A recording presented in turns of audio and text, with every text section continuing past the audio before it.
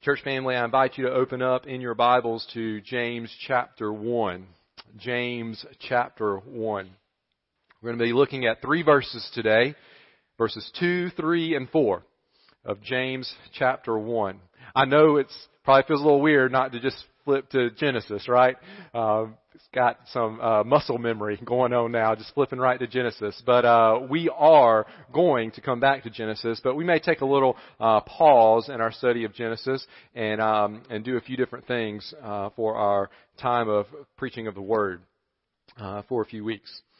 James chapter 1, verses 2 through 4. The title of our sermon today is Meeting Trials. Meeting Trials. I'm going to read from God's Word. You follow along. Church family, this is the Word of God. Count it all joy, my brothers, when you meet trials of various kinds.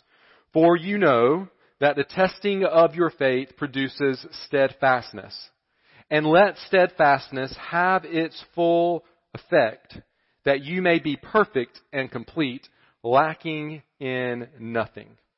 This is the word of the Lord for His church today. What do you do when you meet a stranger? Well, I know what you do, maybe if you're a little bit older, but if you're a kid, what do? Right? You say stranger danger, right? We teach our kids, don't talk, don't get in the car with them, turn and go the other direction. Stranger comes up, that's what we do when we meet a stranger, at least when we're children. That's what we're supposed to do. What do you do when you meet a snake? What do? You run? Yeah. Scream? Stomp on it, maybe? Pick it up? Anybody who picks it up? Yeah, Thomas, I thought you were going to pick it up. Pick it up, yeah. Maybe take it inside, do something like that. I know you probably shouldn't do that. What do you do when you meet a famous person? Anybody ever met somebody famous? What do? Ask for an autograph, maybe? Ask if you could take a picture, especially these days when we carry cameras around in our pockets. Hey, can I get a selfie with you real quick? Maybe do that. Maybe not know what to do. I don't know what to say. I don't know. What about when you meet a trial? What do you do when you meet a trial? Do you get angry? Do you cry? Do you complain? Do you maybe ask God, why me? Why me? Or maybe, God, that last 3 or 4 trials was enough, but alright, this is getting a little out of hand. What do you do when you meet a trial? Our passage today, I think, helps us answer this question. What do we do when we meet trials? And here's what I think we could learn from this. That understanding trials from God's perspective will help us meet trials with joyful hope. We can understand our trials from God's perspective. Not just look at them from our perspective, but look at them from God's perspective. And I think what that'll lead us to is to live with a joyful hope, even in the midst of that trial. To meet it and greet it with a joyful hope. Now I know it's an interesting way to put it, meeting a trial, but that's how James puts it. He speaks about meeting trials of various kinds. James chapter 1 verse 2 says, when you meet trials, or when you face trials. This letter is most likely written by James, the half-brother of Jesus. That's what everything seems to point to. At one point, James, the brother of Jesus, rejected Jesus. And we know that because pretty much all of Jesus' family rejected Him at one point. But later, James believed in Jesus and he became a pillar in the church in Jerusalem. And in the opening to the letter, if you'll glance your eyes back up to verse 1, he calls Jesus both his Lord and the Christ. He calls Jesus both the Lord and the Christ. And he even says that he's a servant of God and of the Lord Jesus Christ. It's incredible. We realize that at one point in his life he had rejected his brother, his half-brother, Jesus. But now he is submitting to Him as Lord of his life. He believes that Jesus is the promised Messiah come to rescue His people from their sin, and therefore He is worthy of complete obedience, a servant of Him, James calls himself. We also learn in the greeting to this letter that he's writing to the 12 tribes in the dispersion. Now these are believers. He's writing to believers. There's a few different things that this dispersion, this 12 tribes in the dispersion could refer to. But what is very clear from this statement and then from the rest of the letter is he's writing to believers. He's writing to people who have placed their faith and trust in the Lord Jesus Christ and are seeking to live their lives for His glory and honor. What's also very clear, if we read this letter, is that these Christians, maybe today we would say they've fallen on hard times. We use that phrase sometimes. They've fallen on hard times. They are people who are meeting trials of various kinds. They are facing hard times. Some are facing mistreatment. Some are facing poverty. Some are facing the hardship of being outcasts, even like social outcasts. Some are even facing the hardship of being outcasts even within the church family. As if you continue to read, you realize that some are being looked down upon even within their own church family. Some are facing hurtful words, even from within their church family. Some are facing sickness. Some are facing strained relationships. And we see that all throughout the letter, these strained relationships among these people. They are Christians who are meeting trials of various kinds. And James writes this letter to help the Christians understand that genuine faith in Jesus always results in genuine works for Jesus. In other words, our actions should back up what we say that we believe. You can read about that in chapter 2, verses 14 through 26. And guess what? That holds true even when we're facing trials of various kinds. We don't get a pass on serving the Lord and living for Him just because we're facing trials of various kinds. He's telling these Christians who are meeting trials of various kinds that they are to live out their faith, to put their faith into practice. And one of the ways that He calls them to put their faith into practice is by calling them to meet trials in the right way, to handle the trials in their lives in a way that honors the Lord. It's a way that they can put their faith into practice. Church, one of the ways that we show whether or not our belief in Jesus is a genuine belief in Jesus is through the way that we face the many and various trials which we meet along life's path. So what do you do when you meet a trial? I want to share with you 3 ways that I think James chapter 1 verses 2 through 4 helps us answer that question. The first one is this. We should not be surprised by trials. We should not be surprised by trials. That snake crosses your path and you jump, right? Because you weren't expecting that snake to be there. Unless you walk into my shed at home, then you should expect a snake to be there because I see them all the time. And so I kind of walk in expecting that now after I've been surprised enough times. But when it comes to trials in our lives, we shouldn't be surprised. Think about it. How often do the trials in life catch us off guard? I mean, they seem to come out of nowhere oftentimes, right? The bad report from the doctor, the hurtful words of a family member or friend, the call to the boss's office to find that you're being let go, the leaky roof or the overflowing toilet, the flat tire, the unexpected doctor's bill. I mean, various kinds, like trials of all shapes and sizes. And they do often seem to come out of nowhere. However, even though we don't know the future, we don't know what the next 5 minutes hold, we shouldn't be surprised when trials come our way. If we're constantly being surprised by trials in life, going, whoa, where does this come from? I can't believe that I'm facing a trial right now. It might be that we're not looking at life and therefore trials from God's perspective. Notice that James says when you meet trials of various kinds.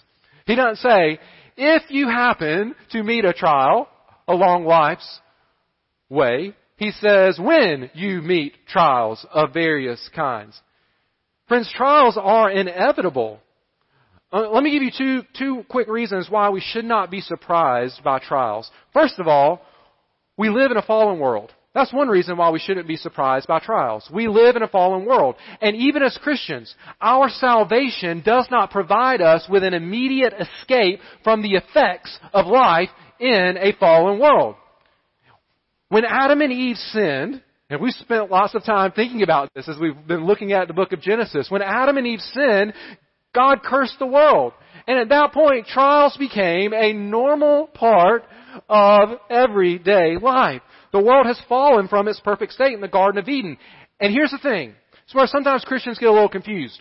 Just because you believe in Jesus for salvation does not mean that you get a pass on the trials of this life.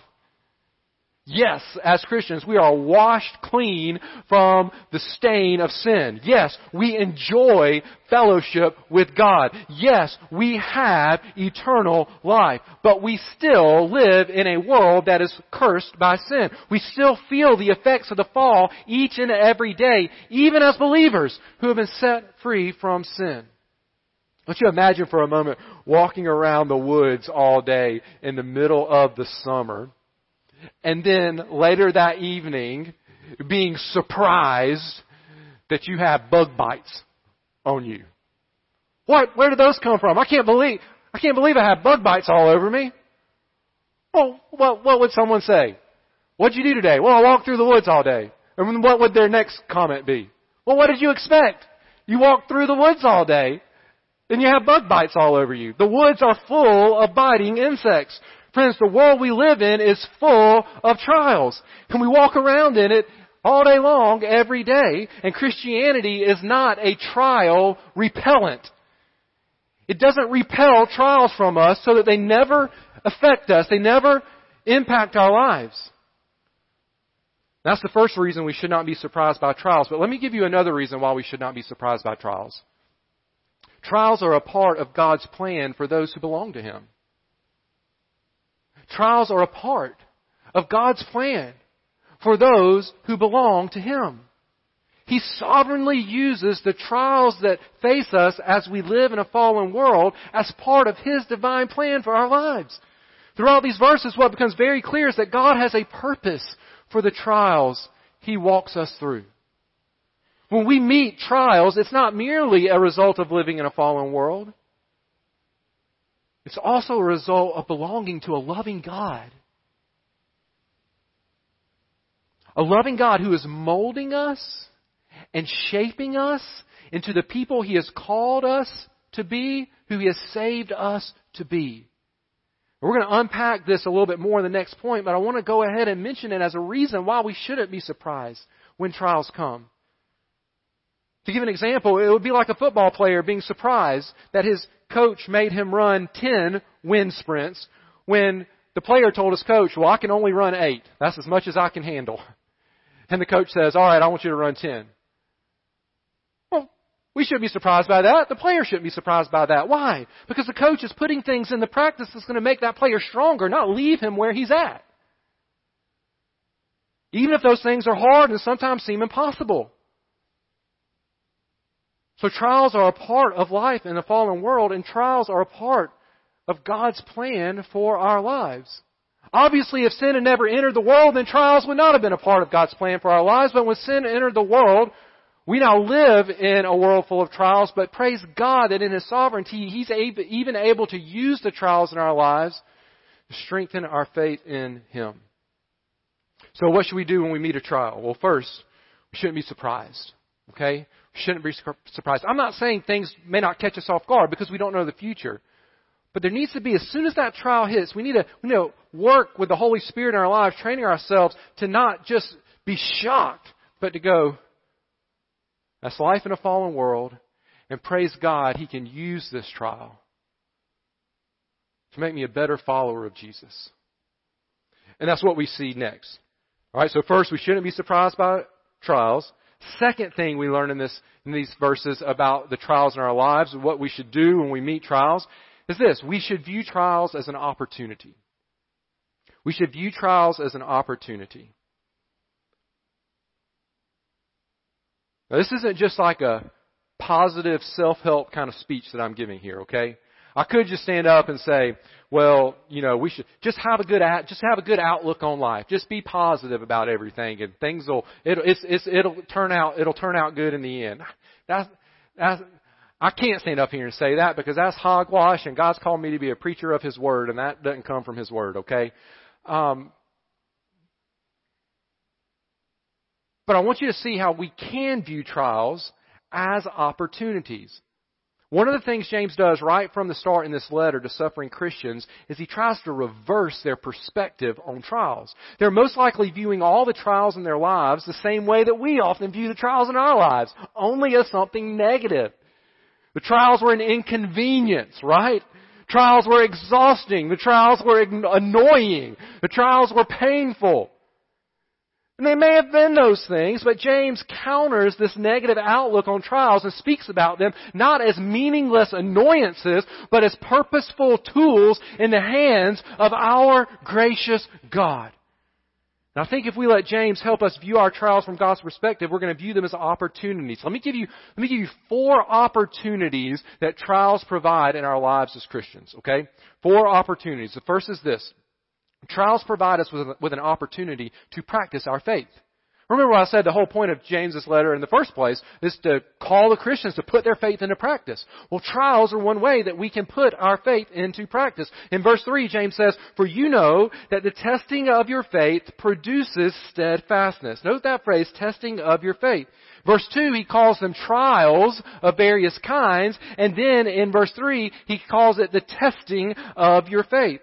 In other words, God views trials not merely as annoying, inconvenient, difficult circumstances, which is how we often view them, but God views trials as faith-testing circumstances. Faith-testing circumstances. And whenever we as Christians face faith-testing circumstances, we are being provided with an opportunity to practice our faith, which is always a good thing. It's interesting, to say the least, how much we like to call ourselves, and I am including myself in this more than anybody else, how often we like to call ourselves people of faith and say that we have faith in Jesus and say we're thankful that our faith is in Jesus, but when it comes to actually walking by faith, we would rather God just pick somebody else for that task today. Right? I'm very convicted. I've been convicted even recently about this, where I'm like, God, I talk about how much my faith is in you, but then when I have an opportunity to actually walk by faith, I'm like, oh, can we get a little bit easier path, God? Can you just go ahead and tell me what tomorrow holds instead of making me trust you with tomorrow? We're like the farmer who's been given a new tractor and then complains about having to go cut the field. And don't you think he should say, yeah, it's hot and dusty outside, but man, I'm so glad I have an opportunity to use this new tractor that's been given to me. I wonder how often we who have been given the gift of saving faith by God Himself, how often we meet a trial and then just complain about the trial instead of saying, yeah, this trial is going to be hard. Not living out in La La Land. This is hard. This is hard. But I'm so thankful to be able to practice my faith that God has given to me. I'm so thankful to be able to walk through this trial with faith in Jesus. It's not just that we get to practice our faith, but that the practice of faith, the practice of completely depending upon the goodness and sovereignty and provision of God. That's what it means to walk by faith, to completely depend upon the goodness, the sovereignty, and the provision of God in our lives. It actually strengthens our faith. It doesn't leave us where we were at. And as we'll see in just a moment, we're actually left better off in our relationship with God for having walked through that trial by faith. So trials provide us with an opportunity to practice our faith. That's the first opportunity. Second opportunity that comes with trials. Trials provide us with an opportunity to experience God's grace. Trials provide us with an opportunity to experience God's grace. I want you to notice the progression in these verses. Trials test our faith, and the testing of our faith produces something. It produces steadfastness, or you could say perseverance, or endurance in the faith. It produces that steadfastness. Let me ask you, do you want to remain steadfast in your faith?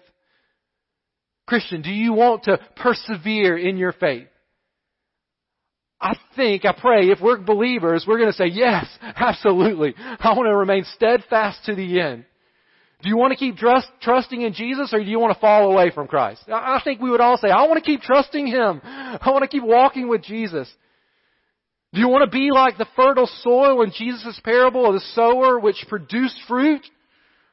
Or do you want to be like the rocky soil or the thorny soil which kind of looked like it was good to begin with, but then as soon as trials and tribulations came, there's no more fruit. Jesus told that parable to make the point that it's only those who continue to produce the fruit of faith who are really citizens of His heavenly kingdom. Doesn't mean we don't make mistakes. Doesn't mean we don't sin. We take those sins to the Lord and confess. But we will see through the course of our lives a continuation of producing fruit for the kingdom if we belong to the kingdom. If you're a Christian, then of course you want to keep producing fruit. I mean, that's kind of a dumb question for me to ask. I know that you do. Of course you want to keep enduring in your faith to the end. And James is saying that trials produce that. Trials produce that steadfastness. Trials actually help strengthen our faith so that we'll keep trusting in Jesus and keep producing fruit and keep persevering to the end. You say, where does grace fit into that? You don't see the word grace in these verses. Let me just ask you a couple questions. Friend, how were you saved? It's by God's grace. How are you being saved right now? Like, how is God continuing to hold on to you? It's by His grace. How will you finally one day be saved? How will you make it into God's heavenly kingdom? By God's grace. And so if the steadfastness produced by trials is actually a part of God's process of saving us, that means getting us to where He wants us. If it's one of the ways He ensures that we continue to faithfully produce fruit in our lives, if it's one of the measures that He uses in a fallen world to keep a hold onto us and not let us go, the trials are an opportunity for us to experience God's grace. Let me put it this way. There's no saving faith apart from God's grace. And so trials can't be an opportunity to practice our faith, which is what we just said it is, unless it's also an opportunity to experience the grace of God. Remember, grace is unmerited favor. Grace is getting something good you don't deserve. In church, steadfastness in the faith is nothing short of a blessing from God. We don't deserve it, and thus it is grace. Let me insert a point of application here, okay? Lots of application. Let me insert one point of application. If trials are, if I'm interpreting this right and we're thinking through this passage right, if trials are an opportunity to experience God's grace, then I wonder if the way we often pray for someone who is facing a trial reveals a lack of understanding of God's purpose for trials in our lives. For instance, if God answered all our prayers for brothers and sisters in Christ who are facing trials, it might be that no one would ever get to experience God's grace in this way. Because our prayers are often only concerned with that trial ending. Right? Am I right? Our prayers are pretty much always focused on, when it comes to praying for somebody that's going through a trial, on getting them out of that trial as quickly as possible. God, please help so-and-so to get better now. God, please help so-and-so to be cancer-free when she goes to the doctor. God, please help so-and-so to not lose her grandmother or daddy or child. God, please help so-and-so to not lose his job or lose her job. Listen, I'm not saying those are bad things to pray. We make our requests known to God. We lay them at His feet humbly, realizing that He is sovereign. We want His will to be done. But it's not wrong to tell God those things. God, I want this family member to get better. God, that's what's going on in my heart right now. I would love to see them healed. It's not wrong to pray those things. But if that's all we pray, then we might be praying that person out of experiencing God's grace. We might be praying that person out of an opportunity to practice faith and grow in faith. Maybe we should also pray for endurance and faith and steadfastness and a humble spirit to learn all God wants to teach that person through the trial. And one more thing, that doesn't just apply to our prayers for others, it also applies to our prayers for ourselves. God, get me out of this situation quick. God, end this trial right now. That's what we pray so often. Church, don't pray yourself out of experiencing God's grace in your life through trials. I don't mean you go and you pray for God to just dump a bunch of trials in your life today. I don't mean that you say, God, I hope that you keep this trial going for forever and ever. I don't mean that.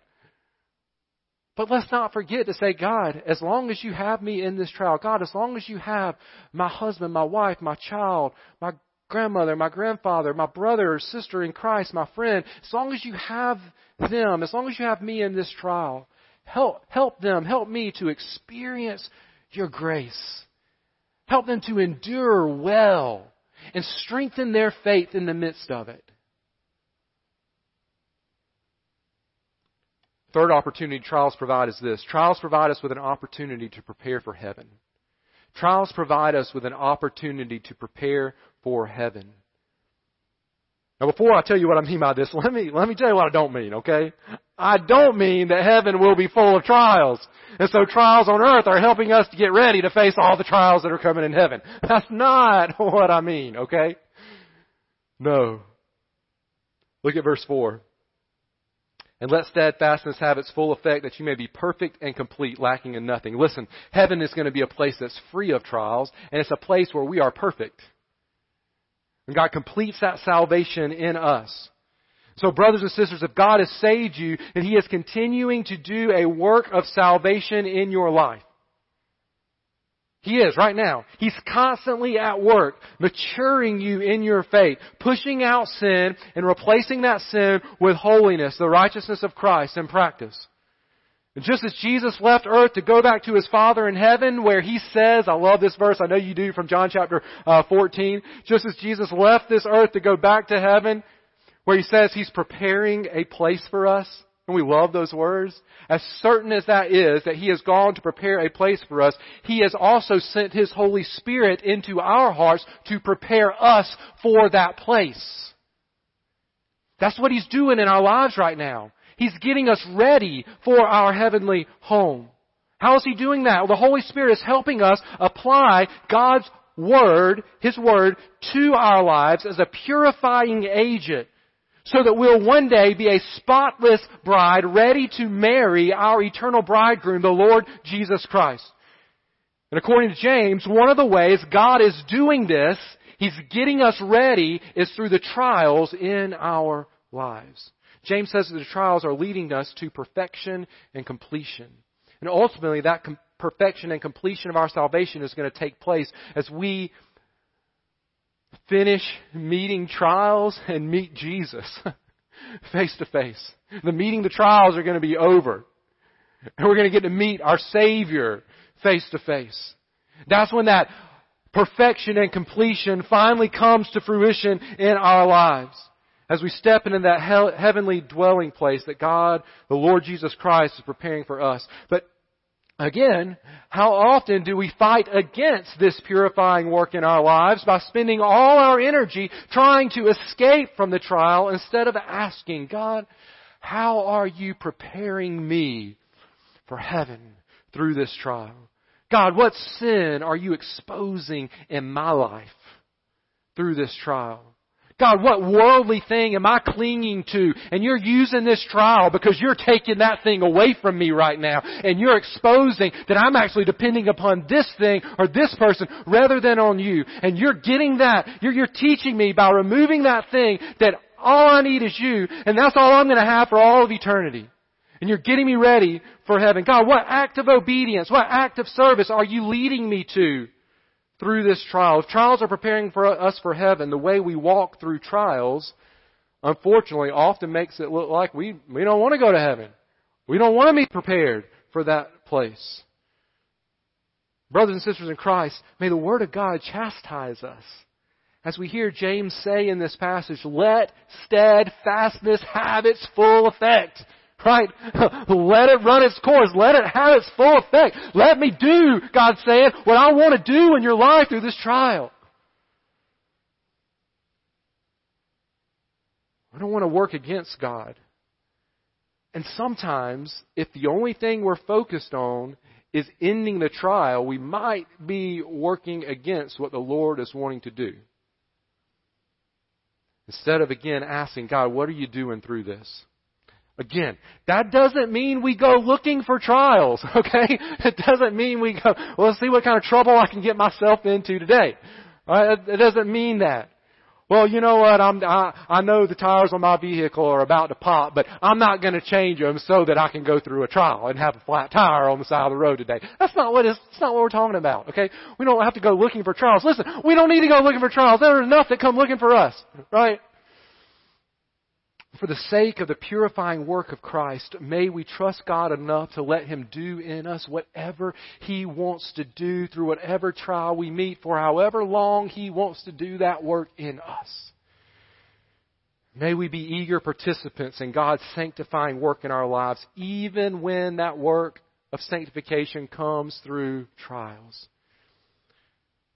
I know it might be tempting to think that we're walking through hell when we walk through the trials of life, but listen, for the Christian, our trials are actually preparing us for heaven. And church family, this is only possible because there was a trial which could be described as a walk through hell. But that trial was not endured by you or by me.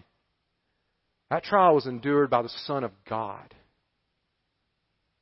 For you and for me. He took our sin and the consequences of our sin, which is what hell is, upon Himself. He endured the wrath of God so that we who believe in Jesus could be placed on the path that leads to heaven, so that our trials now are preparing us for something far better than we ever deserve.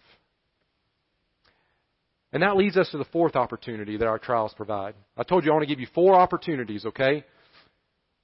Trials provide us, number 4, with an opportunity to display the hope found in Jesus. Trials provide us with an opportunity to display the hope found in Jesus. How in the world could we view cancer, or a pink slip, or an unexpected bill, or a flat tire, or a child falling in the mud on the way to school pictures, right? Trials of life, or infertility, or a strained relationship, or even the death of a loved one. How in the world? I mean, that seems kind of weird, to put it kindly, to say that we could view those things as opportunities. Well, it's all because our hope is not found in our circumstances of this life.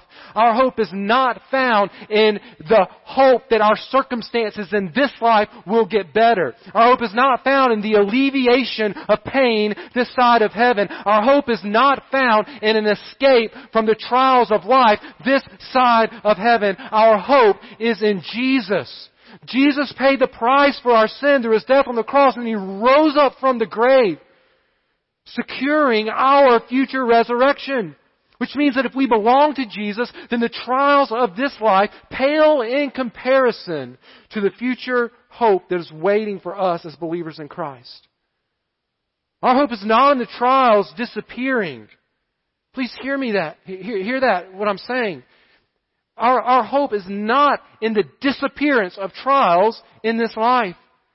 But our hope is in the Son of God appearing one day on the clouds of glory to take us to His home, to live with Him forever and ever, in that place where there is no more sorrow or suffering and tears or trials of various kinds. When we face trials with this perspective, not only are we doing so because our hope is in Jesus, we're actually getting to display this hope to others who are watching us walk through the trials of life. It's amazing. It's part of the mission of God for us, that even the trials that we walk through could be used to draw other people into a saving relationship with the Lord Jesus Christ. I think all of us who are believers in Christ would love for a lost person to walk up and ask, hey, can you tell me about the hope that you have? Can you tell me about that hope that I see in you? Where does it come from? And how can I have it? We would love for a lost person to walk up to us and ask us those questions, because we would love for an opportunity to share the hope that is found in the Lord Jesus Christ. Church, trials are one of the ways that God provides us with that opportunity to display to a lost world that our hope is found in Jesus. It's not found in this life. The money can be taken away. The job can be taken away. The house can be destroyed. The doctor can give bad news. The coroner can come knocking. But nothing can steal our eternal hope that is found in the Lord Jesus Christ. For I'm sure of this, that neither death, nor life, nor angels, nor rulers, nor things present, nor things to come, nor powers, nor heights, nor depth, nor anything else in all creation, the Apostle Paul says, will be able to separate us from the love of God in Christ Jesus our Lord. Trials provide us with an opportunity to display that eternal hope with the world around us. Now, if you don't know this hope today, then I want you to know that you can. The Bible says that you're a sinner just like I'm a sinner. We're all sinners. We're born into the world that way. But God still loves you, even in your sin, so much that He sent His only Son to take the price for your sin. You've heard me say that already a couple of times today. And He did that so that everyone who would repent, turn from their sins and believe in Jesus Christ for salvation could be forgiven. And you have that hope of eternal life placed within you. And it's not a wishy kind of hope. I hope this happens. It's a guaranteed hope. This is going to happen because Christ has paid the price for sin and He has risen from the dead. So if you've never trusted in Christ today, if you don't have that hope, then you can. I encourage you even right now to tell the Lord that you are a sinner and that you need Jesus to save you, and that you trust in Him to do that work of salvation in your heart and life. Only once you place your faith in Jesus are you saved, and only then will you be able to face these trials in the way that we're talking about, facing them in such a way that the trials become an actual display of the gospel, a display of the hope that is found in Jesus. But church family, there's one very practical thing which can stand in the way of our trials pointing other people to Jesus. And that's the manner in which we endure the trial. It's the attitude, it's the disposition with which we walk through that trial. We should not be surprised by trials. We should view trials as an opportunity. But then third, we should endure the trials with joy.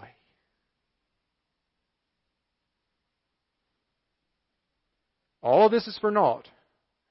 Viewing the trials and even experiencing the trials in our lives as opportunities, even for displaying the hope found in Jesus, is all for naught if we don't walk through that trial with joy.